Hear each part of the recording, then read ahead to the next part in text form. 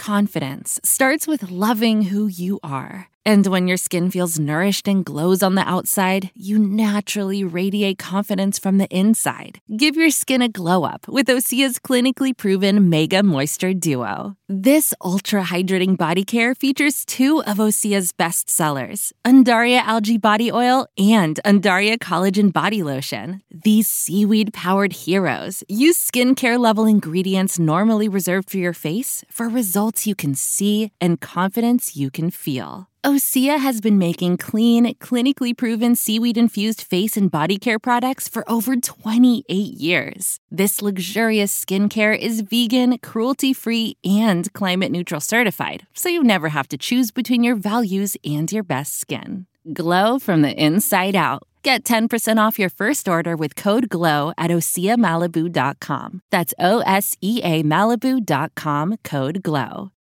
For the ones who work hard to ensure their crew can always go the extra mile, and the ones who get in early so everyone can go home on time, there's Grainger, offering professional-grade supplies backed by product experts so you can quickly and easily find what you need. Plus, you can count on access to a committed team ready to go the extra mile for you.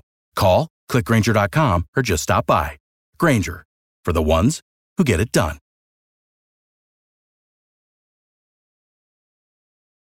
Blake Snell to the Dodgers, how it could happen, and should LA be all in on Snellzilla? That's coming up next on Dodgers Dugout. It's time for Dodger baseball. Strike three. Dodgers have won it all in 2020. Mookie Betts cranks one left field.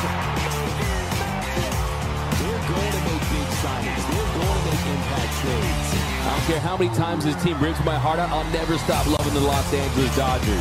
Think blue, bleed blue, and I'm out. What's going on, Dodgers Nation? Doug McCain here, credentialed member of Dodgers Media. You can follow me on X and Instagram at DMAC_LA. Now, if you haven't yet, do us a huge favor. Join the party and subscribe to the #1 Dodgers YouTube channel, the #1 show, Dodgers Dugout. Hit that subscribe button, hit that notification bell, and hit that like button because we are so close to our next giveaway. Once we hit 85,000 subscribers, we are giving away a brand new authentic Dodgers Yoshinobu Yamamoto jersey. All you have to do to be eligible is 1, be subscribed to the channel, and 2, comment Yamamania down below. You guys always are bringing those fire takes. I want to hear all your takes on Blake Snell. So for today's Dodgers Nation question of the day, should the Dodgers be all in on Blake Snell? Do you like the idea? Do you think it's a possibility? Where do you think he'll ultimately sign? Let me know down below in the comments section. And for all latest Dodgers news, head over to DodgersNation.com. So the Dodgers have already had an A-plus offseason, an absolute masterclass by Andrew Friedman. You go out there and you sign the unicorn, the top player available, a two-way player in Shohei Ohtani. You sign the top pitcher available in Yoshinobu Yamamoto. You trade for an ace in Tyler Glasnow, and you sign him to an extension. You go out there and you sign your lefty masher, a hitter in Teoscar Hernandez. You bring back a Ryan Brazier and a Joe Kelly and a Jason Hayward and a Clayton Kershaw. You go out there and you sign Max Muncy to a new deal. So the list goes on and on. The Dodgers have already crushed it this offseason, but the big question now is, are they done yet? Are we going to have a Marvel movie where after the movie you have all the credits and then there's a post-credit scene, and that post-credit scene includes Blake Snell? I mean, the Dodgers already have put together an Avengers-like roster, but could they add one more superhero? Well, the first question needs to be answered is Blake Snell truly willing to sign that shorter-term contract? Well, according to the New York Post, John Heyman, he wrote that he is. And he says Snell via his camp is believed to have recently suggested a willingness to be flexible and listen to short-term offers with opt-outs, much like the deal star outfielder Cody Bellinger made to return to the Cubs. Meantime, talks continue while spring training does too. So we're already into March, and he has to find a team soon. And I think the big question now is, if it comes down to him picking a shorter-term deal, then the Dodgers say, hey, look, I mean, if you're considering the Giants at that price or the Angels at that price or the Phillies at that price, hey, we might as well at least make contact to see how much it would cost to bring you in here on what would ultimately be a multi-year deal that would allow Snell to opt out after this season. It would give him that flexibility. So that is the only way it could happen. If it's at $35 to $40 million AAV, something in that range, and you're on that shorter longer-term deal. Maybe the Dodgers say, look, if he comes in here for one season, he provides that stopgap pitcher that gets us to 2025 when Shohei Ohtani is going to be back on the mound, when we could have Roki Sasaki, when Clayton Kershaw could be back at full strength, when some of these younger guys are going to continue to emerge. You are going to lose Walker Buehler possibly next season. Can he provide that bridge while also giving you depth this season? Because look, on paper, this rotation, they look great. You got Yoshinobu Yamamoto. He looked fantastic in his Dodgers debut. And you guys know how bullish I am on Yamamoto. I think he has the potential to win the Rookie of the Year and the Cy Young in his first season in the show. But having said that, this is someone who has a lot of experience in pitching in six-man rotations. That's what he knows. Also adjusting to the show, adjusting to the mound, the ball, the schedule. And he's someone who is very young, but if he gets dinged, if he gets banged up at some point, then where do you go from that? Then you got Tyler Glass now, who has never pitched more than 120 innings in a season. He's never made more than 21 starts. He told me on this show that his goal for this season is to set a new career high in innings pitched and starts, but he's someone that's dealt with injury issues. I will say when it comes to Tyler Glass now, that he told me that most of his injuries have stemmed from that arm injury. Now that the arm is fixed, he hopes that he can avoid injury. So that, of course, is the hope. He looked great in his second start with the Dodgers during spring training. So the hope is that he provides that ace-level pitcher that this team desperately needs. So if he's good, that's great. But if he goes down, or you want to preserve him a little more and not have him go 150-plus innings, you want to make sure he's fresh and ready to go for the postseason, maybe you got Snell for that as well. And then third, you have Bobby Miller. Bobby Miller is someone who he was outstanding his rookie season. He was fantastic. He's someone that was a breakout player for the Dodgers, but he pitched 124 1/3 innings in the regular season, an inning and 2/3 innings in the postseason, and this is going to be his first year in the big leagues as a full-time starter from opening day on. So is he going to be able to handle that? Is he going to be able to shoulder that load? And then you also have James Paxton. James Paxton is someone who, look, he was fantastic for stretches early on before the injury. He had a 2.73 ERA. He had a 29% strikeout rate in 56 innings through the All-Star break. Then after that, he dealt with that hamstring injury that really derailed his season. And that wasn't arm-related, right? So he's someone that hasn't pitched a ton of innings in the last couple seasons because of that Tommy John surgery.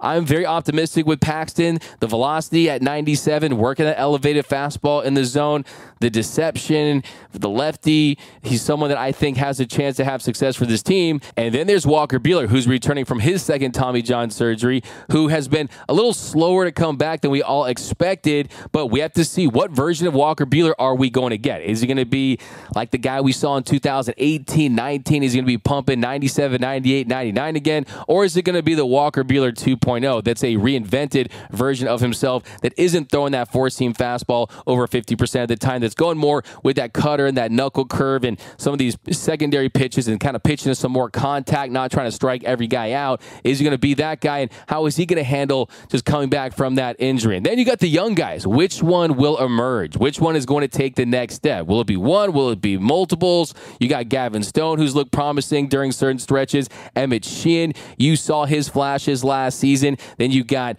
the Michael Grove types, the Landon Knack types, those types of pitchers that, yeah, you definitely think that they have potential in this league, but they're not guys that you can say, okay, these are 1, 2, or 3 starters, especially in the postseason. And then you got Clayton Kershaw, who hopes to be back at some point towards the middle to the end of next summer, someone who's trying to make his way back from his first major surgery of his career. How is he going to handle that? How is he going to go through the rehab process? You have Dustin May, who could return at some point next summer, that could provide a boost in the bullpen or maybe give you multiple innings as an opener. You'll have a situation for him if he's healthy, right? So if you look at this rotation, yes, there is a lot of top-end talent. I mean, there's a potential of having 5, 6 aces, right? But there's also 1 or 2 big questions with every single one of these starting pitchers. And as we've seen in years past, you can enter the year with tons of starting pitching only to be decimated by injuries, and you have to go out there and get that ace-level pitcher. Because if the Dodgers kind of feel like, okay, maybe we want to get that ace at the trade deadline, well, they haven't executed on those trades in years past because the prospect capital cost is so high with the expanded postseason. Maybe they say, you know what do we have over all these teams out there, all these teams that are dealing with their regional sports issues and these regional sports network problems, not having the kind of money that they want to go out there and spend? That's not an issue for the Dodgers. If they want to flex that financial muscle and they want another starting pitcher, Blake Snell could be a viable option. And that's kind of how I look at this. And it would be very costly. I mean, if you look at where the Dodgers are at, Roster Resources has them at $302 million. So everything above the $297 million mark, that's the last threshold. That's the fourth and highest tier. You are taxed at a 110% surcharge rate. That's the Cohen territory, the Cohen tax, right? So just for example, when they went out there and they signed James Paxton, it cost them more than just the kind of money they were giving to him, right? A $13.2 million deal with the $7 million guaranteed. But because the Dodgers have gone past that CBT threshold for the last 3 seasons, that $13 million contract for James Paxton was really in the realm of $25 million, right? Because you're spending so much money in the taxes. And you look at the last 3 years, the Dodgers have paid a combined $84.5 million in CBT taxes. And right now you're looking at $41.4 million in taxes before you even get to the $297 million mark. And we're already past that. So the point I'm trying to make is every single move the Dodgers make at this point, you are getting taxed at an extremely high rate. So if you bring in a Blake Snell and it's $35 to $40 million per season, it's actually going to cost them more than double that. And what we've seen the Dodgers get creative in doing, like, for example, Shohei Ohtani, is you stretch it out to try to get that AAV lower for CBT reasons, right? His AAV hit is $46 million. You look at Yoshinobu Yamamoto, that's a 12-year deal. I mean, they've gotten creative from that standpoint, but on shorter-term deals, it does not help you from an AAV standpoint when it comes to paying the taxes. Now, look, I see you out there. It ain't my money, right? It ain't my money, and if they're making all this money hand over fist and they're truly all in on this season and they want another starting pitcher, hey, what's the difference of another $40 million to a franchise that's worth almost $5 billion that's going to net $1 billion off of Shohei Ohtani, right? So let's not forget that. Shohei Ohtani, not only has he signed the biggest contract in baseball history and sports history, but also he is going to be the most profitable for a team. So look, it's not crazy. When you think about it, it's not insane to think that if they do want another starting pitcher, that Blake Snell could be that guy. And you look at the rotation as it stands right now, yes, you got Yamamoto, you got Glasnow, you got Bobby Miller and Paxton and Buehler coming back and the young hurlers. But if you do sign a Blake Snell, you could move Paxton to the number 5 starter role, and then when everyone gets healthy, you can move Paxton to the bullpen. But it does really get crowded at that point. It really becomes a very competitive rotation and a bullpen for guys that want to pitch in the postseason, guys that want to get their innings in. Because you look at Paxton, you look at Snell, you look at Buehler, some of these guys that are trying to get paid past this season. How would that sit with those guys? So I think it's still extremely unlikely for a couple different reasons. In that, one, the Dodgers were never in love with the idea of Blake Snell, but maybe they do like him at that price. Like I was saying the other day, look, if it's $10, I don't want it. If it's $9.99, I'll buy it, right? It's the first number I'm looking at. They call that the charm pricing. So that's kind of how they do it in the marketing world. So Blake Snell at a discounted rate, if they think that he's going to be that guy, someone who in the postseason has lights out stuff coming off his best season as a pitcher, hey, maybe they think it's worth doing. Now, looking at some of the pros and cons of Blake Snell, we talked about it a lot of times on this show, but the big pro is that I think that he's truly found himself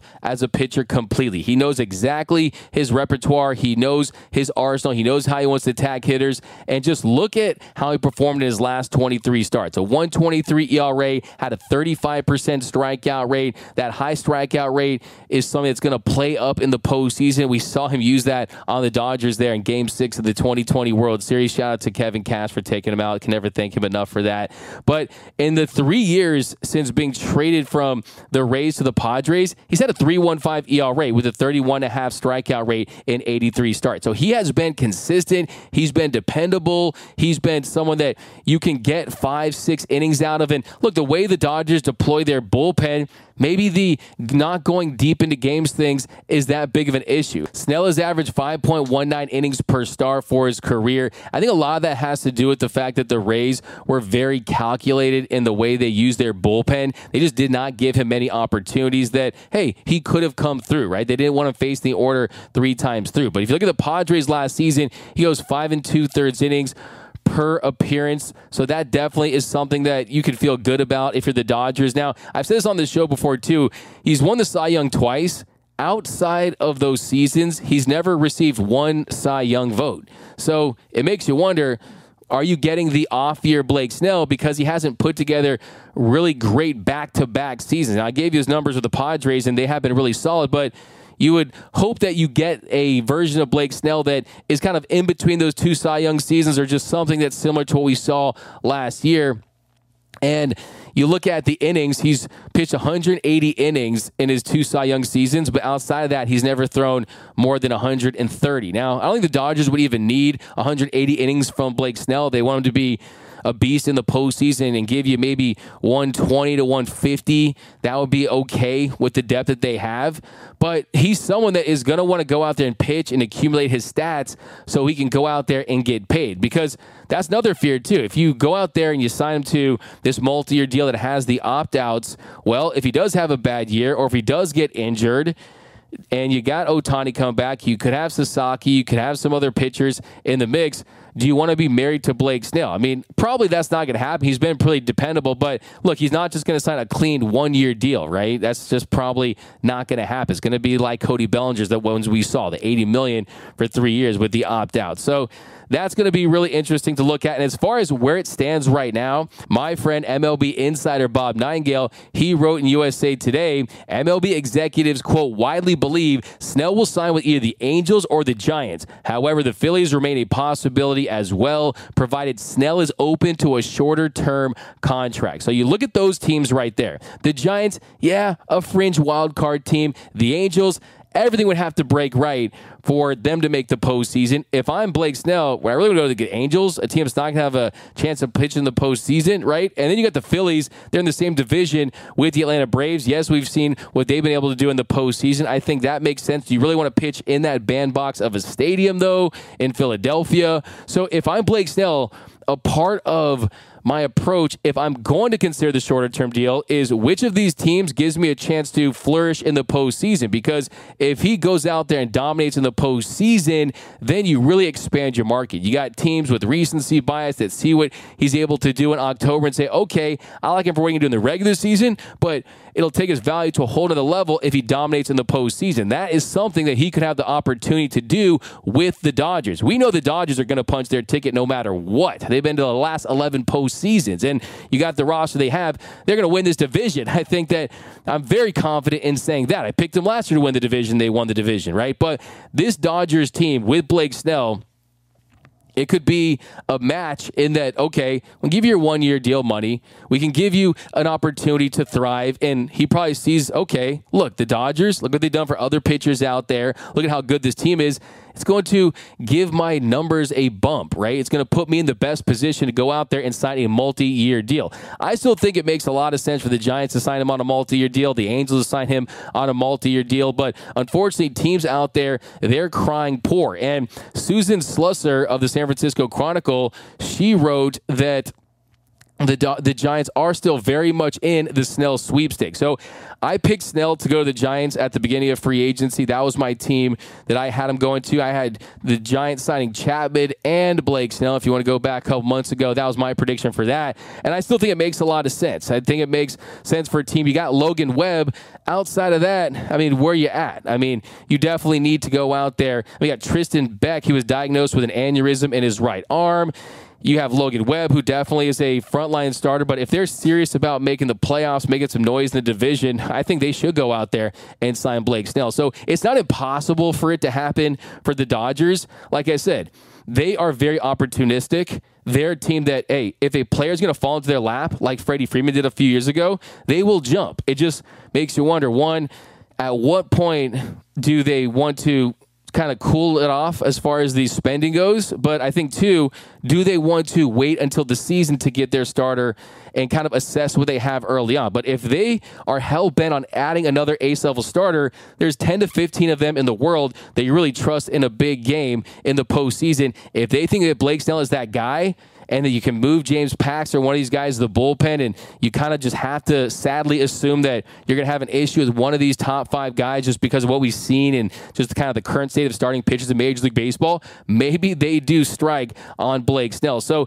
like I said, I'm not absolutely head over heels in love with the idea because I do want to see some of these young guys get developed. I do want to see this current rotation and see what they're capable of, and then try to address needs in the season. Because if you do sign him, your rotation is set. You're probably not going to go out there and trade for anyone barring an injury, and your rotation's already set. But as far as just kind of taking it to the next level, if you sign up Blake Snell, you don't have very much flexibility, and then you don't have a lot of room for these young guys to kind of develop if you want to, A, develop them, and B, use them for trades. But, hey, parades over prospects. You guys know that has been my motto here, and I want a parade. I want champagne on Clayton Kershaw and all these guys in Ohtani winning that MVP and that World Series title. Look, I just think that you have the roster you have. If you have a chance to go get them, hey, it's something worth exploring. Just at least have the conversation. Right now, there's no whispers, right? There is no whispers, but guess what?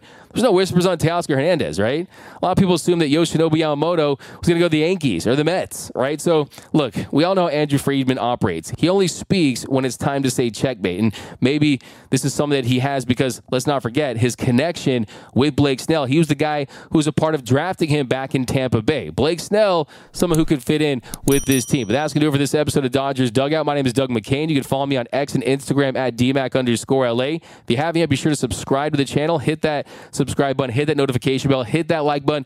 By the time you're watching this, we're probably already at 85,000 subscribers, so we will give that jersey away tomorrow. Comment Yamamania down below. The more times you comment, the better. So definitely drop those comments down below. My name is Doug McCain. You can follow me on X and Instagram at DMAC_LA. Remember, nothing brings us together quite like Dodger baseball. And until next time, think blue, bleed blue, and I'm out.